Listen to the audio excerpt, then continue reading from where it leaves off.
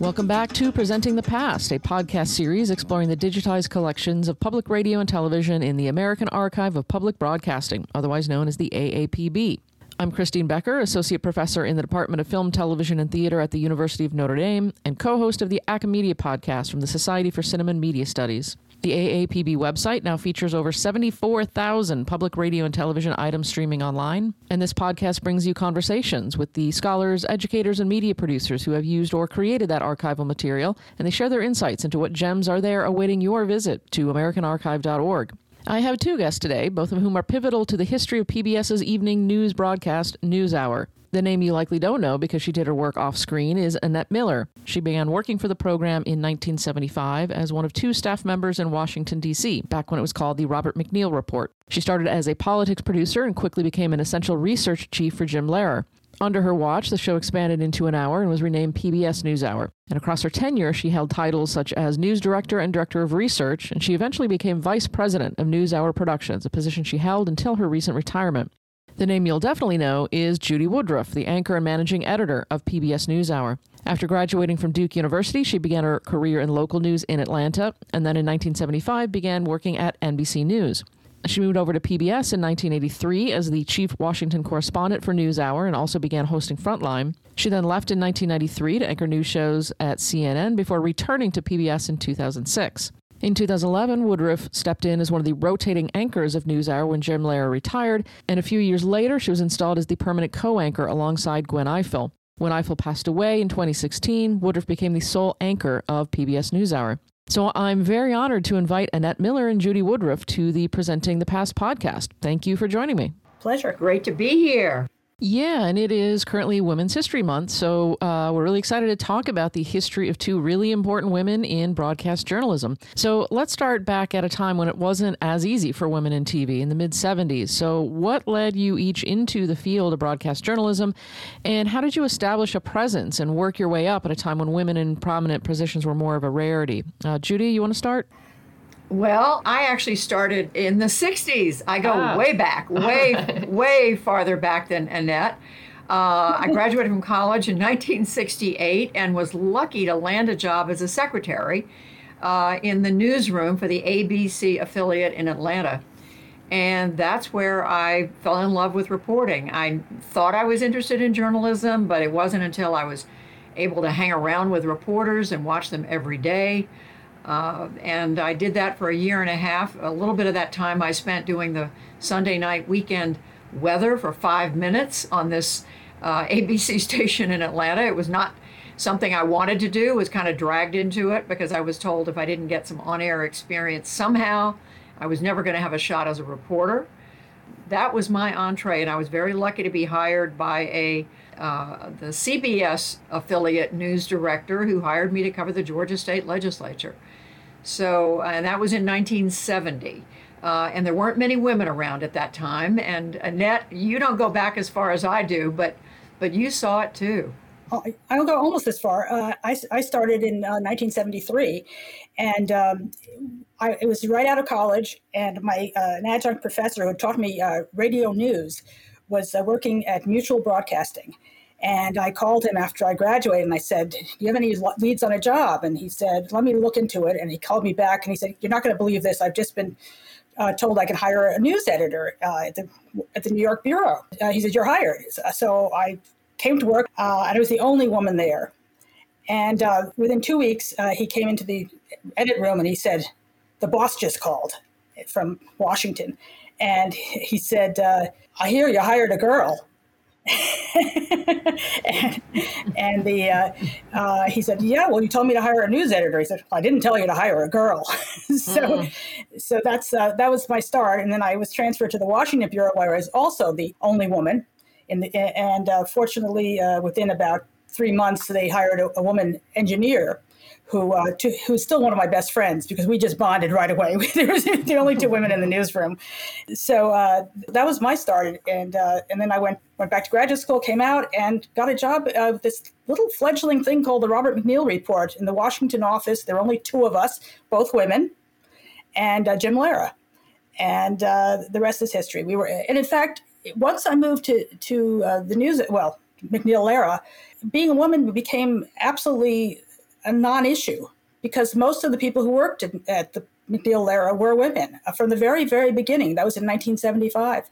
Well, why do you think that is? Probably a number of reasons. Several of us were talking, particularly in the Washington office, that Jim Lehrer was very comfortable around women because he had a wife and 3 daughters. And he found that a comfortable position to be in. I think that's part of it. I think in the early days, women were paid less. And so that was another issue. There was a very small budget. I think it was a combination of things. Things definitely were changing, in the mid-'70s.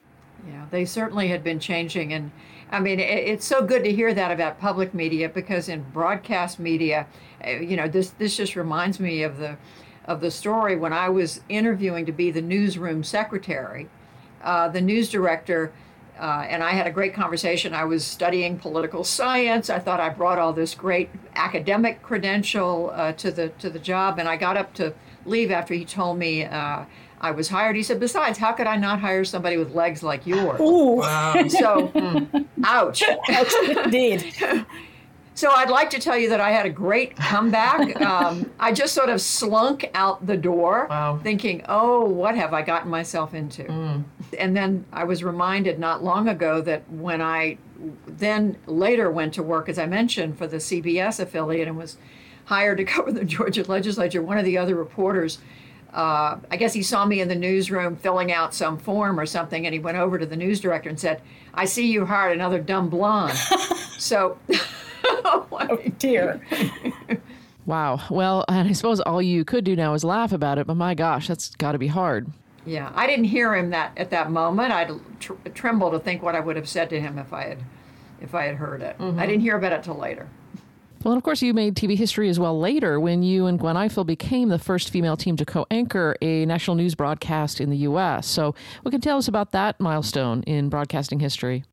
Well, that was quite a few years later. It was 2013, 2014, when this was after not only Robin had retired, as Annette mentioned, MacNeil-Lehrer earlier. Robin MacNeil retired, and then in 2011, Jim Lehrer retired, and there were several of us who were named sort of rotating anchors, and then along came 2013, 2014, and they decided that they wanted Gwen, our late beloved colleague, Gwen Ifill, and me to be the co-anchors. And it did make history because, believe it or not, there had not been 2 women co-anchoring a national news broadcast at that point.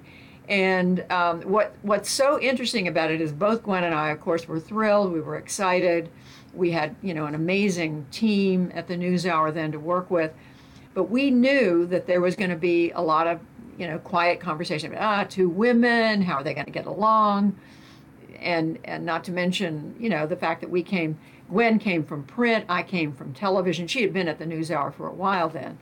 But we both had, we brought our respective backgrounds, but we decided early on that we were going to be very, very close and not let, any of the skeptics get between us. We just anticipated there was going to be talk about cat fights between the 2 women. That's sort of the mantra that goes along with, women in the workplace. But Gwen and I became very close friends, and, it's just tragic that we lost Gwen a few years later. Within the NewsHour, it was funny because having such a female culture over the years, from the inside, when Gwen and Judy were named, it never occurred to me until it was announced that they were the first women co-anchors that it was history making because it seemed natural. It started in 1978 or 79 with Charlene Hunter Gault, and then Judy came, I think, in 83, and there was Elizabeth Farnsworth and Margaret Warner and so many other women in very prominent positions in NewsHour that it never occurred to me until someone said, "This is the first female anchor team." They said, "Really?" Yeah, no, it's true. I mean, going back to Charlene in the very beginning, who still, by the way, contributes to the NewsHour to this day. So along the way, through all of that, you're just trying to do your job. So let's turn to that now, your jobs and a typical day at NewsHour. What goes into deciding what news stories will be broadcast on a given night from the producer's perspective and then from the reporter or anchor perspective? Well, I have to say, we're talking at a very busy news time as we are having this conversation. We're covering this terrible war in Ukraine and watching death and destruction every day. So that has become a huge part of what we do. But our routine is really, it's really it's kind of, to me, it's an amazing thing to watch. We've got a staff of, I don't even know how many people it is. I know we've added a number of people in the last few years, particularly on the digital side, but also on the broadcast, the television side. We are, we're over 125, maybe 150 people. We have a morning meeting every day at 9 o'clock Eastern, where I would say anywhere from 60, 70, 80, 90 people participate on this call. It's been Zoom ever since the start of the pandemic in March of 2020. And frankly, everybody is invited to contribute. We do have the senior producers for each one of the three main beats. Annette knows this very well. There's a foreign affairs beat, which right now, because of what's going on overseas, they take the lead in proposing whatever stories they think are most important to get on the program that night, whether it's an interview or a videotape report from abroad.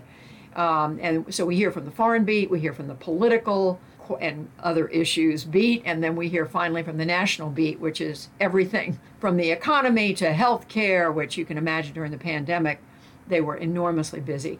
But so the senior producers present, the rest of us respond. We have a conversation. We talk about who should we be talking to today. And then you factor into this the work that's been done in previous weeks, pieces that were done, interviews that were done that are now ready to go. They've been edited. They are 5, 6, 7, 8 minutes long. And we are factoring in, okay, we want to lead with Ukraine, or we're going to lead with COVID, and we've got a story about an interesting farmer in Idaho, and so and it's Black History Month, and we've got a couple of feature pieces tonight on Black writers, for example, and we'll put that together 9 o'clock in the morning, 9:30, 10, and then through the day that evolves. It sometimes it holds, more times than not it doesn't hold. News comes in. Something changes, a guest isn't available. I mean, just as an example, today I'm supposed to tape an interview in the mid-afternoon with Dr. Anthony Fauci about COVID funding. We think that's solid, but it's been known to happen. His schedule could change. He gets called to the White House. And so we have to scramble and figure out how are we going to make a replacement. Or news happens and we change the show. But there is a structure. It's a terrific. What I love about our executive producer, Sarah Justice, she's really good at pulling in comments and ideas from everybody on the staff. And to me, that's the strength of the NewsHour, that it's not just the work of Judy Woodruff and the correspondents. And by the way, I'm so blessed to work with this extraordinary team of correspondents. Annette knows them well. But it's the ideas of everybody there, the producers, the editors, frankly, people all over the country now. No, I think this process has evolved over the years. In the early days, it was just about a handful of people who were in the morning meeting, maybe first a half a dozen and then maybe as many as a dozen. Its staff has grown immeasurably since then, for one, but having everybody in the meeting has increased the texture of the NewsHour, has made it a more textured product.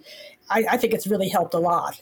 You have the stuff that's fun to watch. You have the stuff that's important to watch. You have the stuff that attracts different generations. It's really great. And do you think there's something particularly distinctive then about the NewsHour approach to news that might be different from what is happening at the same time at, say, CNN or CBS News? I think so. I think it's far more textured than other newscasts. Obviously, a story like Ukraine is going to dominate anybody's newscast. I mean, and there have been way too many of those type stories in the past. I was saying before Judy got on that in the last 5 or 6 years, I mean, it has been nonstop news cycle and with 1 or 2 stories just dominating the way they never did before. So that changed a lot too. But I still think that NewsHour, I mean, for example, the arts beat. I mean, very few people have an arts beat and have those interesting stories that sometimes meld with the news of the day and sometimes they don't. Sometimes they just take you in another direction, but it's a relief. It's a wonderful direction. Yeah, it's exactly what Annette said. It's having something like the Arts Beat. You know, Jeff Brown has taken that. We call it Canvas now, and it's everything from writers to dancers to musicians, people who are in the theater. It's been a rich tapestry, frankly, of American art, of the American art scene, and even international at times. The other thing I would say is that the mission of the NewsHour from the beginning, when Jim and Robin came together, was to offer a deeper look than what was available on the commercial networks.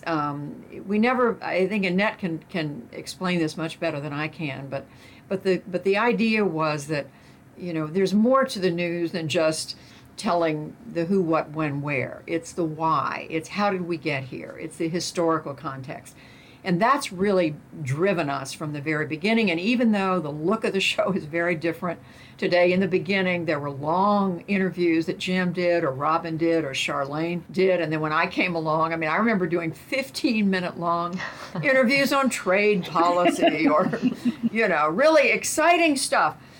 Because we're all nerds at the NewsHour, in the best sense, and that's changed. People's attention spans have shortened, you know, enormously, given what's going on with the internet and social media. So that all has taken its place. But the mission hasn't changed, and the mission still is to take you beyond what is obvious, what you've seen somewhere else or heard on the radio. It's to take you to people who have that deeper level of understanding. So you come away from the NewsHour learning something every night and hearing something you hadn't heard anywhere else. And if we can do that every day, we think we've accomplished something. But every new day is a challenge. It's a clean slate every day. It's a big challenge, you know, to get it right every day. You know, Robin MacNeil, when he first started, the very first days, he described the program. He said people have a rush of water, a stream just rushing over them with news every day. And what we like to do is to dip a cup into the stream and take out one cup of water and look at it carefully. And that is sort of what we still do. I say we, I'm not there anymore, but we still do. It's you know that what Judy was saying, that analysis of, you know, you have to get the who, what, when, where, why, but you also have to get the texture of it. I keep using that word, but you have to understand where it came from, you know, where that water came from, where it's going, and what it's made of. Well, Judy mentioned the idea that audiences today want kind of short bits, right? Kind of a social media age mentality. And actually, another milestone for NewsHour came in 1983 when you expanded to an hour-long program. So I'm curious about that and what production decisions go into your assumptions about, you know, how the audience might react to what kind of time you have or, you know, give to covering issues. Well, I joined that year. I had been at NBC News and started having conversations with Jim and with Les Crystal, who was then the incoming or executive producer of what would become the hour-long news. It had been the MacNeil-Lehrer Report, half an hour from 1975 until mid-83, and then in September, in fact, Labor Day 1983, we went on the air as an hour. Jim and Robin had successfully lobbied the PBS stations around the country, the major stations and others, to persuade them that they should give up half an hour of precious territory in the evening to turn it over to the NewsHour, what would then be the NewsHour. I mean, to me, this is just a fascinating time because all three of the commercial networks had been talking then about how they were looking to go to an hour, you know, ABC, NBC, but nobody was doing it because frankly the affiliate stations didn't want to give up that time. They wanted Wheel of Fortune or I don't know, Jeopardy, I don't know, whatever shows, but those are lucrative for the stations and it was an economic decision. I'm sure other ideas went into their decision making, but as you know, the networks never went to an hour. They're all still half an hour minus commercials. You know, what does it say? Give us 22 minutes and we'll give you the world. The view of Jim and Robin, that's not enough. 22 minutes isn't enough. And they never set themselves out to be competing with the networks, but to, frankly, build on what commercial news was doing. But Annette, you were there that year when the change happened internally. It was a big Jay? It was a big lift. I mean, and particularly for Jim and Robin to sell the stations. I mean, it was, as they have said many times, several of the station managers said to them, I thought you already were an hour.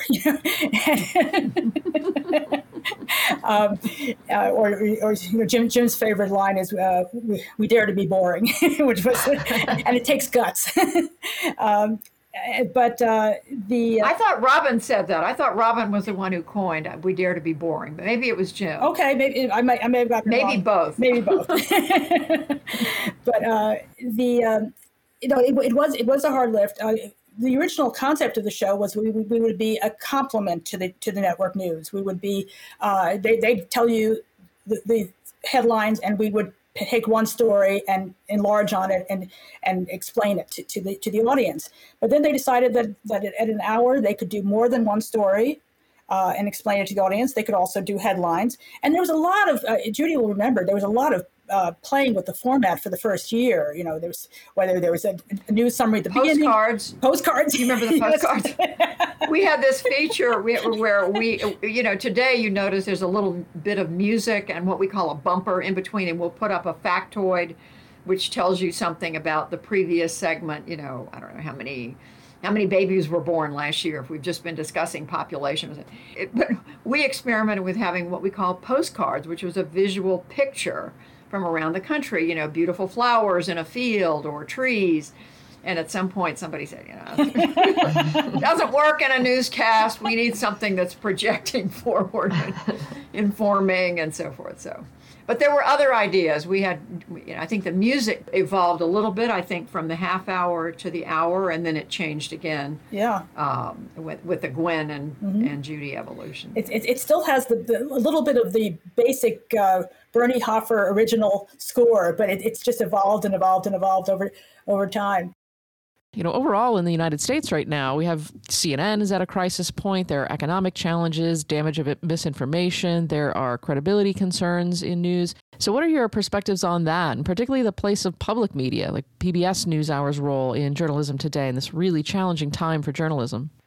Well, I can start and just say that I think it's fair to say that journalism in our country has been under assault, really, for the last 6-7 years, since 2015, 2016, since, we had politics in this country, and then a president who argued that most of the media was fake.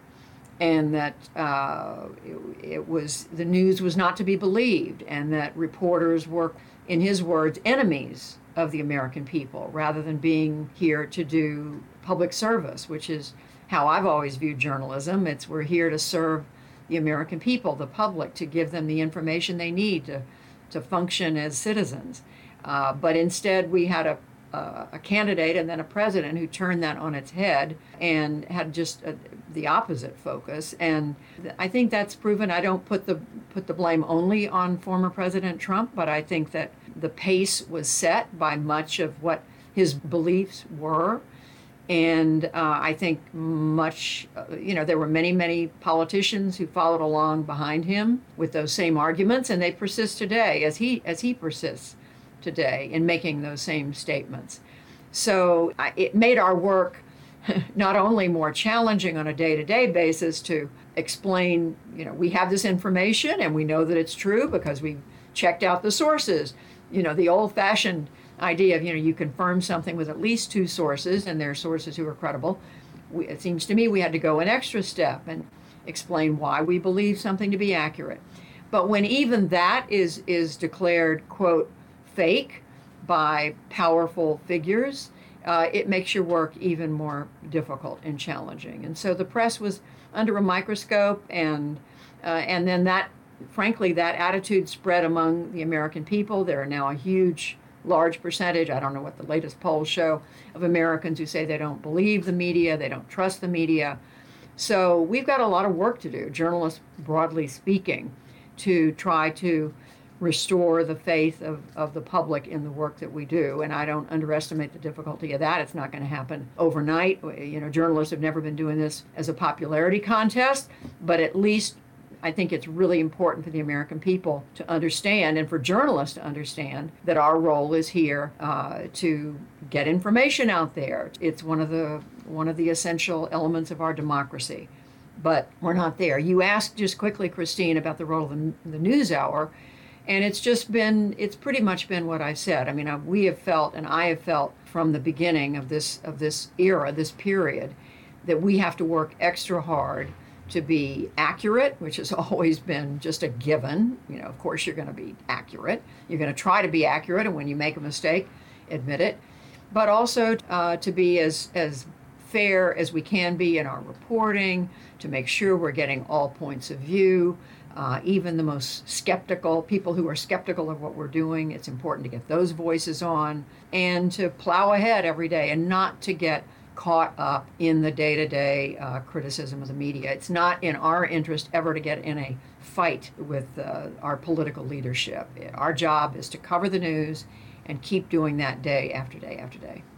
You know, I find the mailbag fascinating for the NewsHour, because the letters, emails that come in from viewers, and on any given day you'll find one that says, "No, you're favoring the left," and the next one will say, "No, you're favoring the right," and you say, "Well, must be doing something right," because both, because it's really interesting how viewers bring their own perspective to what they're seeing on the screen and hearing from the newscasters, and it's really there's such a division now between people who watch the right-wing media and the left-wing media, but it seems that there seems to be a pretty good mix of people watching NewsHour, and they do bring to it what they want to bring to it in some sense, but they're respecting it as something that both sides can watch.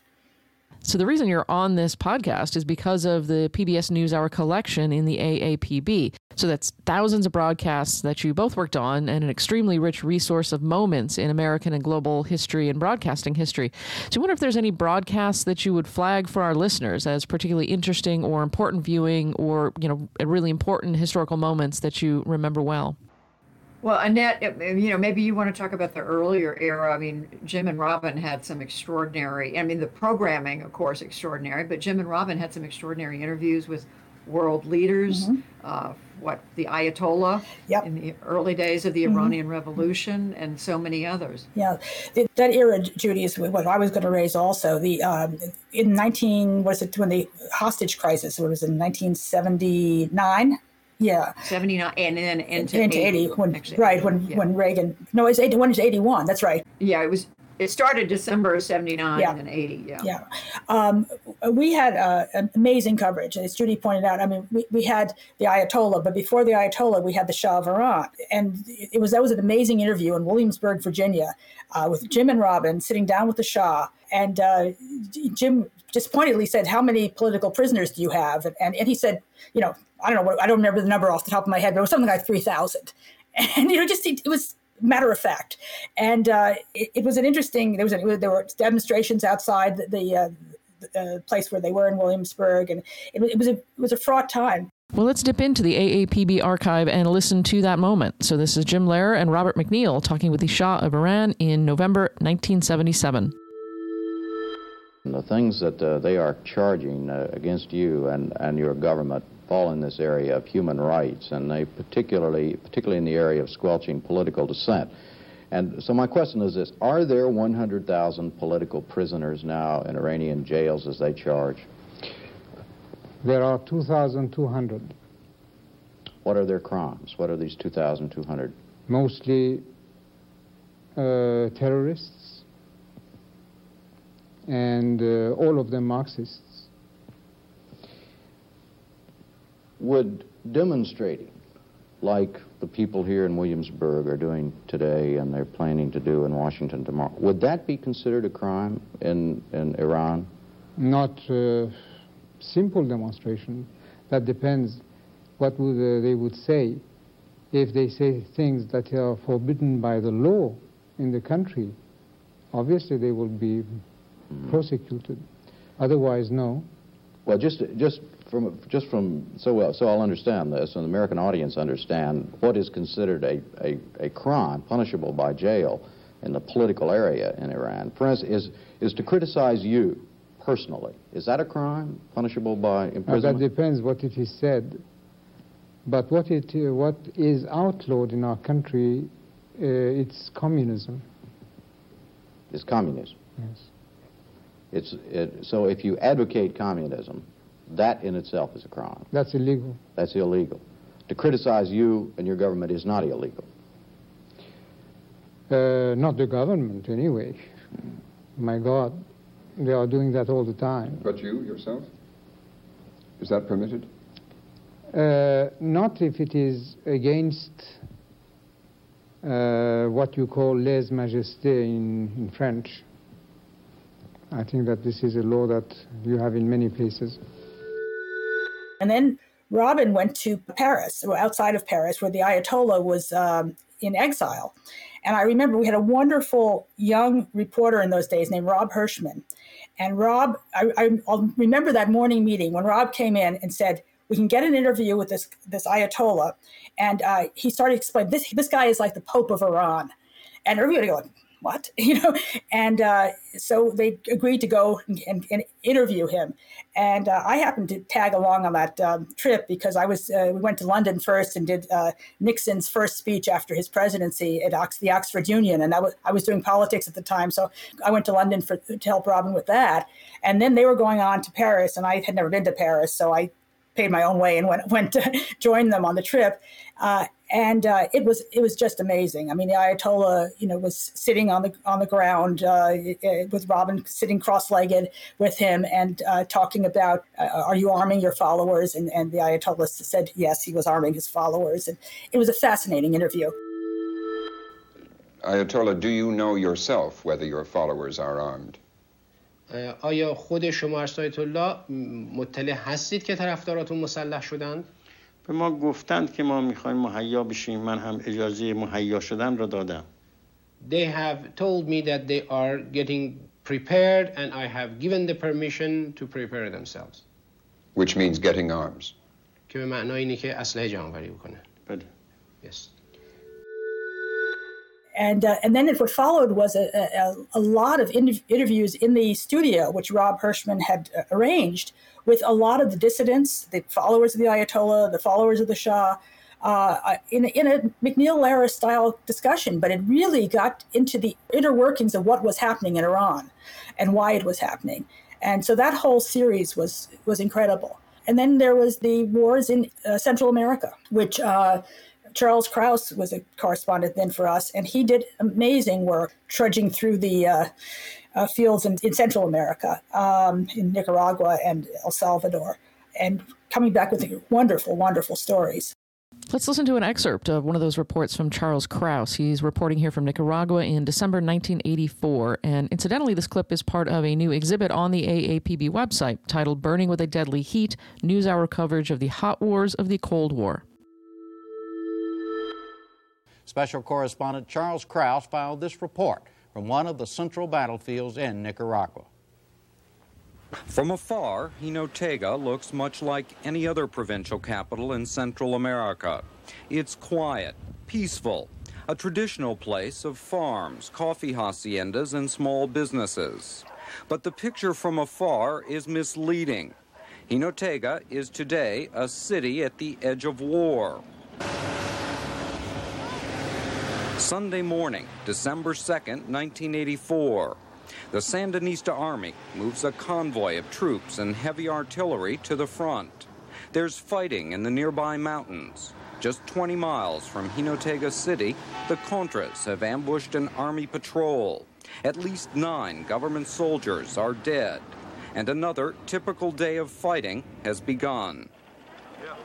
Backed by Cuba and the Soviet Union, the Sandinistas claim they're fighting to defend their socialist revolution. Backed by the United States, the Contras claim they're fighting for democracy. Jinotega province is within easy striking distance of the Contras' training and supply bases in Honduras. It's become the war's principal battleground. So those were some of the early ones. And then as one who worked on the politics beat, we had some fascinating, I remember in 76, we started doing a series about the candidates, and you got to know people who worked for them. We didn't have the ability to go out with camera crews. We just didn't have the finances to do that. So we would bring people into the studio. And I remember there were people like Jody Powell and Hamilton Jordan, who nobody knew who on earth they were, but they came into the studio to talk about their candidate, Jimmy Carter, whom Judy knew very well because she covered him in Georgia. And then we did that with every candidate for years and years, the people behind them. And those were very interesting interviews that gave a real sense of who they were and who was behind them and, the kind of people who worked for them. Yeah, I mean, Jim and Robin truly laid the groundwork there. And you can't really talk about Jim Lehrer without mentioning the fact that he became sort of Mr. Debate Moderator. And this was not on the NewsHour per se, but Jim was so respected in his work. And because he was in Washington and closer, I guess you could say, to the political world, the Commission on Presidential Debates invited Jim, I think, Annette, at one of the very first debates they sponsored, or I don't know which year he started. 88. But he then went on, to moderate, was it 12? 12 vice presidential and vice presidential. And vice presidential debates while he was also co-anchoring and then anchoring the NewsHour. And I mean, to the point that the last one he did was he stopped anchoring, I think, at the end of 2011, and they asked him to moderate the presidential debate in 2012. So that's how respected Jim was. And of course, that, as I said, that wasn't on the NewsHour, but it certainly added to in my view, the respect, the enormous respect that people had, not just in the political world, but across the country. And then he was asked to interview. I mean, he was asked to do all four at one. In I think 2 cycles in a row. It was amazing. They couldn't find anyone else that both sides would accept. I remember that first time I met him in Williamsburg. We were doing something called Character Above All, which with a bunch of historians about the character it takes to be president. And I checked into the hotel, and there was a note for me from Jim, said, "Can you meet Kate and me for dinner tonight? I have big news." And I said, "Okay." And I get there, and he says, "They've asked me to host all 4 debates this year." and he couldn't believe it. And that went on for at least 2 and maybe 3 cycles. Well, then, Annette, I know you were really important behind the scenes of doing research for those debates, too. And Judy did some debates as well. I only did one national vice presidential debate in 1988. That was Lloyd Bentsen and Dan Quayle. But I did other primary debates over the years. Yeah, but research is absolutely essential. You don't want to walk into a debate unprepared. And I know Jim, from talking to Jim about it, I know that was huge for him, and Annette was very much involved in that. Yeah, he wanted, he'd call me with requests on different topic areas, and you put together a binder of clips on the topic areas and highlighted them and everything. The other thing that was, I used to travel to the debates with him as well, and the role there was really, it was really interesting because when you're a debate moderator, they put you in this bubble, and you were closed off from the outside world. And it's such a tense, incredibly tense situation to be in. And I remember another anchor who did a debate before Jim, and I saw there was something really big that happened in Bosnia, I think it was, that day. And he asked a question that night that showed me that he didn't know what happened in Bosnia that day. And I said, oh my gosh, and he's in that bubble and he doesn't know.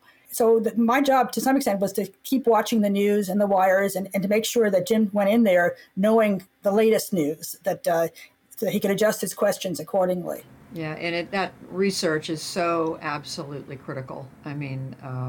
It's the history of what the candidates have said and what, and understanding the issues. But as Annette says, it's also bringing it up to date. So if they say something that contradicts what their running mate said the day before or that morning, you can, it's your job to ask him about it. And Judy's vice presidential debate was one of the more famous ones, which was the "You Are No John F. Kennedy" line from Lloyd Bentsen. Yeah, that was Bentsen. Yeah, he was lying in wait because when Quayle had made that point on the campaign trail, compared himself to Kennedy a few times. Right. He brought it up during the debate, and Bentsen was ready. Senator, I knew John Kennedy. John Kennedy was a friend of mine. Senator, you're no John Kennedy. Anyway, of course, the Quayle Bush ticket went on to win. It didn't affect the outcome, but it certainly got everybody's reaction that night. Well, it certainly is now, of course, a legendary historical moment. So what does it feel like in the moment when a live situation like that, or you're doing a broadcast and you realize this is going to be a notable historical moment? I think, for me, it's you are very much in the moment. You want to get it. You want to get the story right. Because the thing that complicates that right now is that information is coming at you from so many different sources. It used to be, when I started out in journalism, there were the New York Times and the Wall Street Journal, and eventually I knew about the Washington Post, and there were 3 networks and PBS.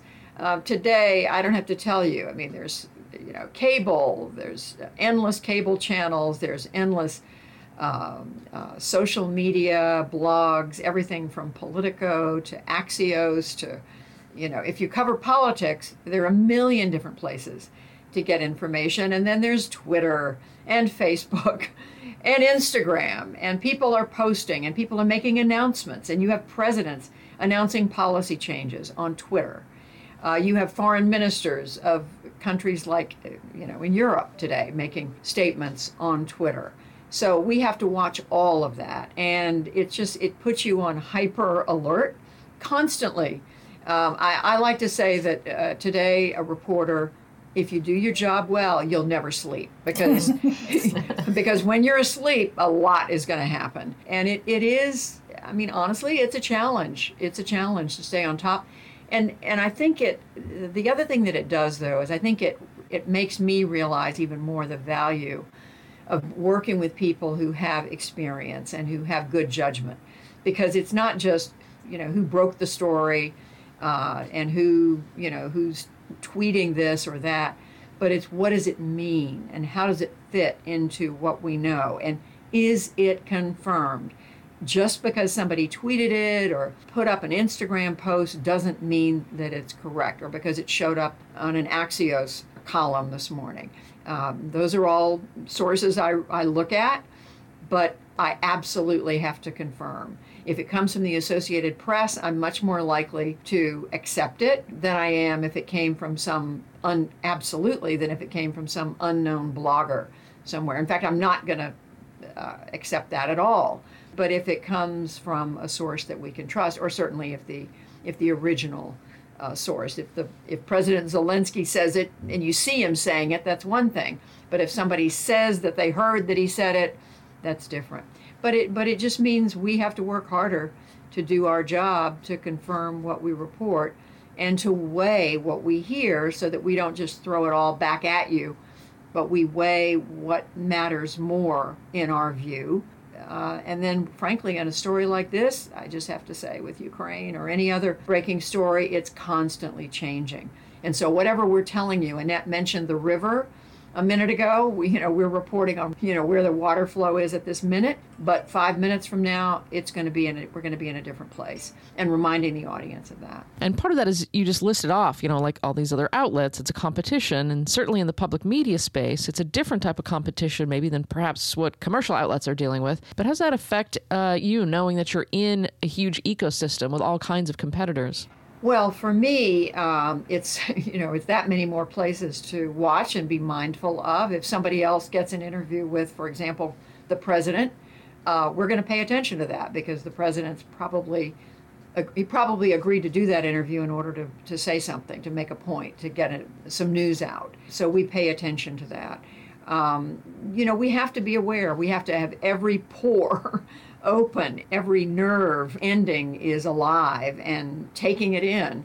And then once we've taken it in, figuring out, what matters and what do we need to check out, and does this change the trajectory? For example, I'll just give an example. The last few days there have been various reports and opinions that maybe a peace deal is in the offing based on what the Russians are saying. The Ukrainian deputy foreign minister will say something, and then So we're watching that, but we're not ready to say at any given moment, there's a peace deal. We will say, this is what someone has reported, this is what someone said, so we're keeping an eye on it. And everybody wants to know, is something going to happen to Putin? Is he going to be kicked out of office? Is he going to be dethroned? Lots and lots of rumors about him, but how much of that is really true? And so it's our job to look at each bit of information that we think has any any credibility and say, okay, is that worth looking at? Is it not? So judgment constantly goes into weighing all these thousands of sources of information. And that's made the business so much harder than when Judy and I started as journalists. I mean, it is, there was so little information when you look compared to today. I mean, we had Reuters wire and AP wire, and then at some point we had UPI wire, and it was clicking away in this little room, making a lot of noise, and most of it was garbage. There was nothing you'd want to cover anyway. But now it's not the river that Robin talked about. It's an ocean. I mean, it is just coming at you from all sides. And I'm sort of glad I'm retired now. Sorry, Judy. Well, we're not glad you're retired. We wish you were still there. No, it really is. And then the technology, to be honest, is become so. You've got to learn so many new technologies almost every hour, because the news is coming from another source, or you've got to present the news from through another source, and it's through another outlet, and it's really, really hard these days. Well, we surely have some young listeners who aspire to be the next Judy Woodruff or Annette Miller. And besides being prepared to, I guess, not get a whole lot of sleep, do you have any advice for aspiring journalists out there, particularly maybe women who would love to follow in your footsteps? Jump in, the water's fine. I mean, for all the things I said a few minutes ago about the challenges of journalism, we need young, smart people who are curious, who want to dig and report and share what they learn with the American people. We need it. Our democracy needs it. And whether you choose to work in television or online, or in fact, the lines between print and every other kind of journalism today are completely blurred. Because if you go to work for the New York Times, I'm told they want you to be able to do videos. And if and if obviously if you work for the NewsHour, you may be doing work for television, but you're also certainly doing work for digital, for online, for social media. I have to, file in my own way for Twitter every day. I want to report on what we are doing. I don't use Twitter as opinion. I use it as a place to project what what we're doing. But we need young people, and certainly as the technology is changing, the young people are the only ones who understand all this. And I have to have 20-somethings around me to help me get through the day. When I started, you got out with a crew, and it was the reporter, the producer, the cameraman, and the sound man. I said man because most of them were men. And now a journalist goes out with their phone, and they do the interview, and they do the cutaways, and then they go home and back to the studio, and they cut it. They edit it themselves. And so and when I came back with a piece of tape, I'd go into the edit room, and there would be an editor there, and we'd discuss how to cut it. And now it's really you have to be a very sharp technical person to do news these days. I mean, a great example of that is Lisa Desjardins. I was at a dinner last night where she received an award, yet another award. She's getting several for her coverage of the January 6th attack on the Capitol. She, on her own, carried the NewsHour for several hours that day because she had her version of her smartphone and not even, I guess, a stick, but something to hold it with. And that's how she reported from inside the Capitol as they broke the glass, as they came in, as she ran down the hall trying to talk to the rioters who were breaking down windows and doors to get in, and frankly was trying to keep herself safe. There was a point she was recording herself crouched behind a wall because the police had told her to stay down. That they didn't know what was going to happen. We now know many of the people who came into the Capitol were armed. And Lisa was there without a crew, without anything. She had herself. So you never know. That was a horrible day in the life of this country, and certainly for anybody who cares about, the United States Capitol and all it represents. But Lisa did that on her own, and I think among other things, that's one great inspiration for young people. Thinking about, you can make a difference every day reporting the news, and sometimes you're going to run into a story that you didn't expect. We all thought that day was just going to be another, they're just going to certify the results. I remember in the early days, the I was watching the wires and I saw that the government was going to run out of money in another 2 days. And I ran into Jim's office and I said, the government's going to run out of money in 2 days. And he said, oh, it happens every year. You know, he said, these stories just repeat themselves. And then I remember the day of, I pulled the wire and it was the Jonestown Massacre. And I went into Jim and he said, this is one I've never seen before. You know, that every now and then there's a story, you know, there's so many stories that repeat themselves over and over again and you get kind of inured to them. But every now and then there's a story that you've never seen. And probably I'd say Ukraine is another one. I mean, since World War II, we have not really seen one sovereign nation invading another, you know, for no apparent reason. You know, that's a new one. We thought we had a world order.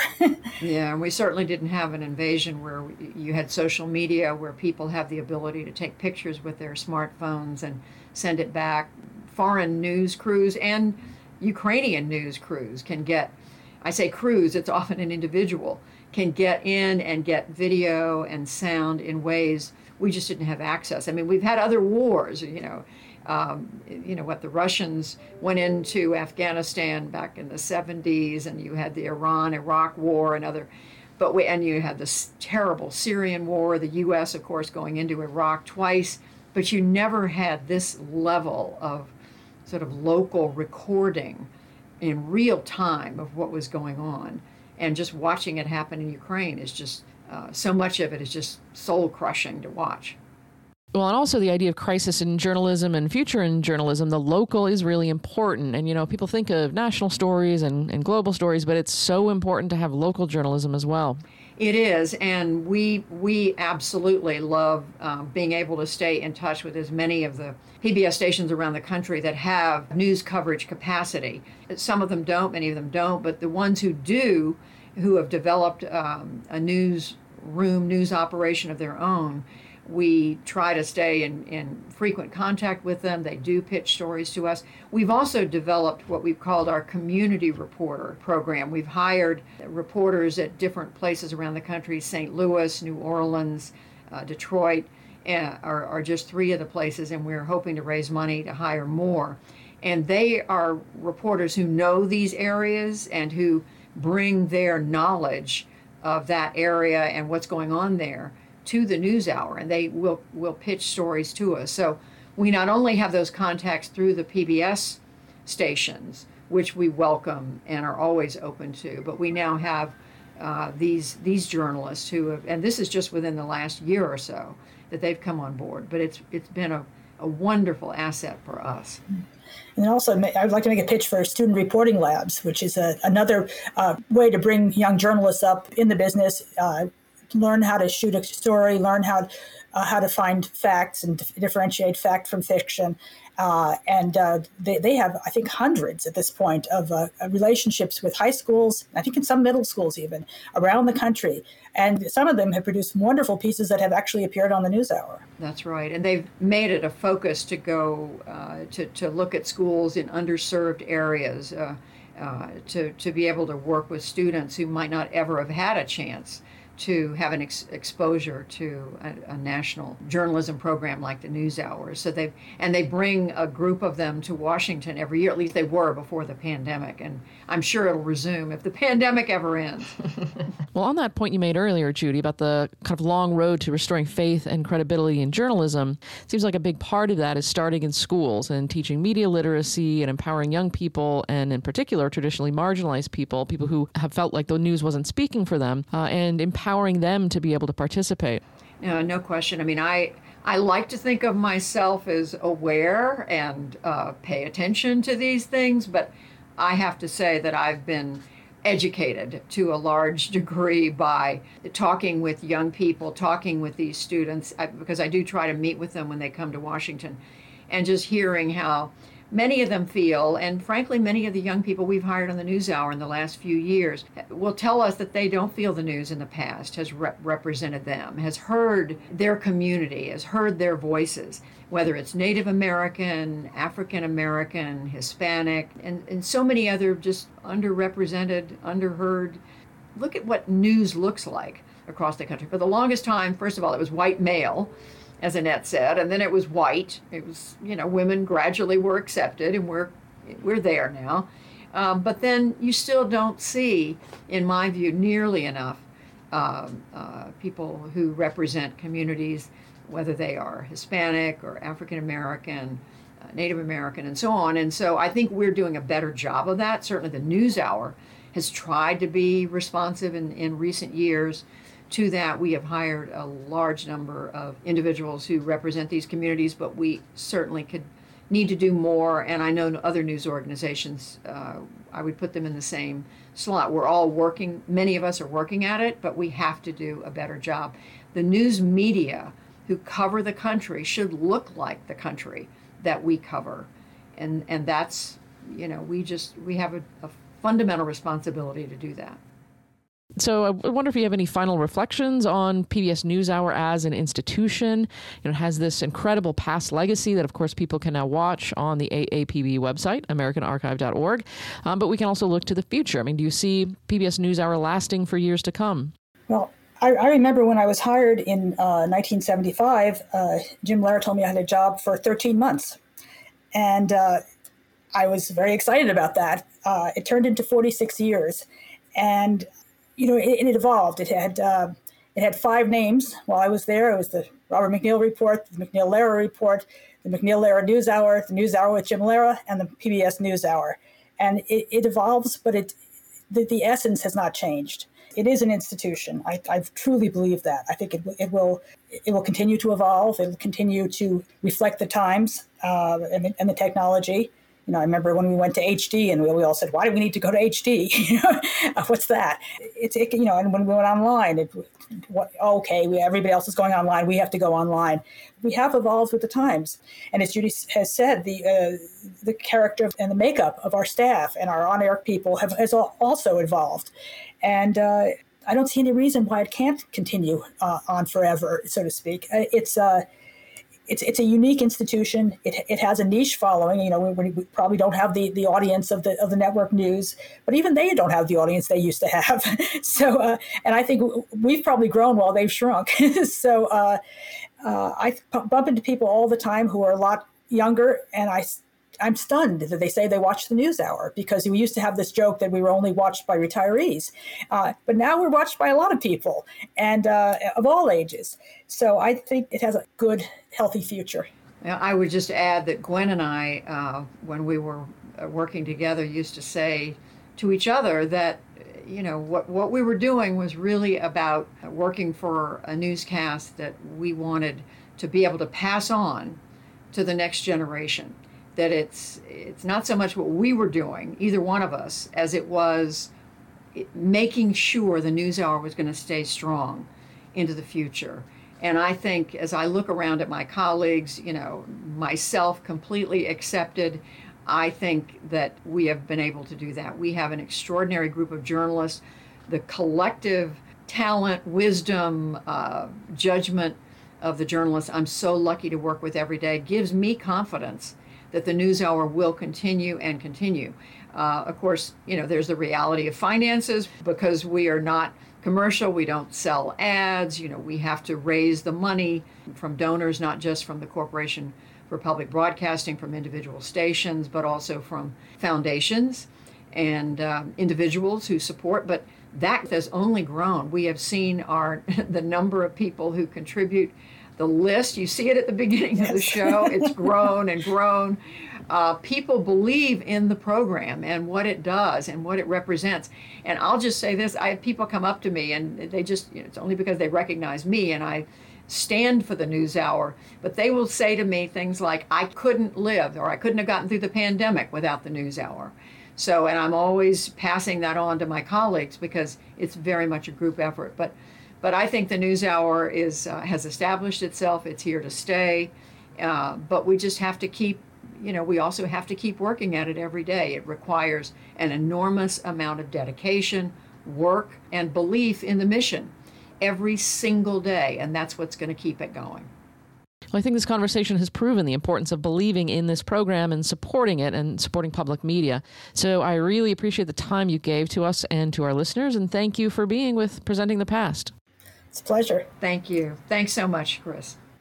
And listeners can check out all the segments we've highlighted here, plus thousands more in the PBS NewsHour collection on the American Archive of Public Broadcasting website, americanarchive.org. We are grateful to you listeners for being part of this episode of Presenting the Past. I'd also like to thank sound engineer Todd Thompson at the University of Texas at Austin for his post-production work on this podcast and for composing our theme music. Thank you to Bill Kirkpatrick at the University of Winnipeg for his assistance with distributing the podcast.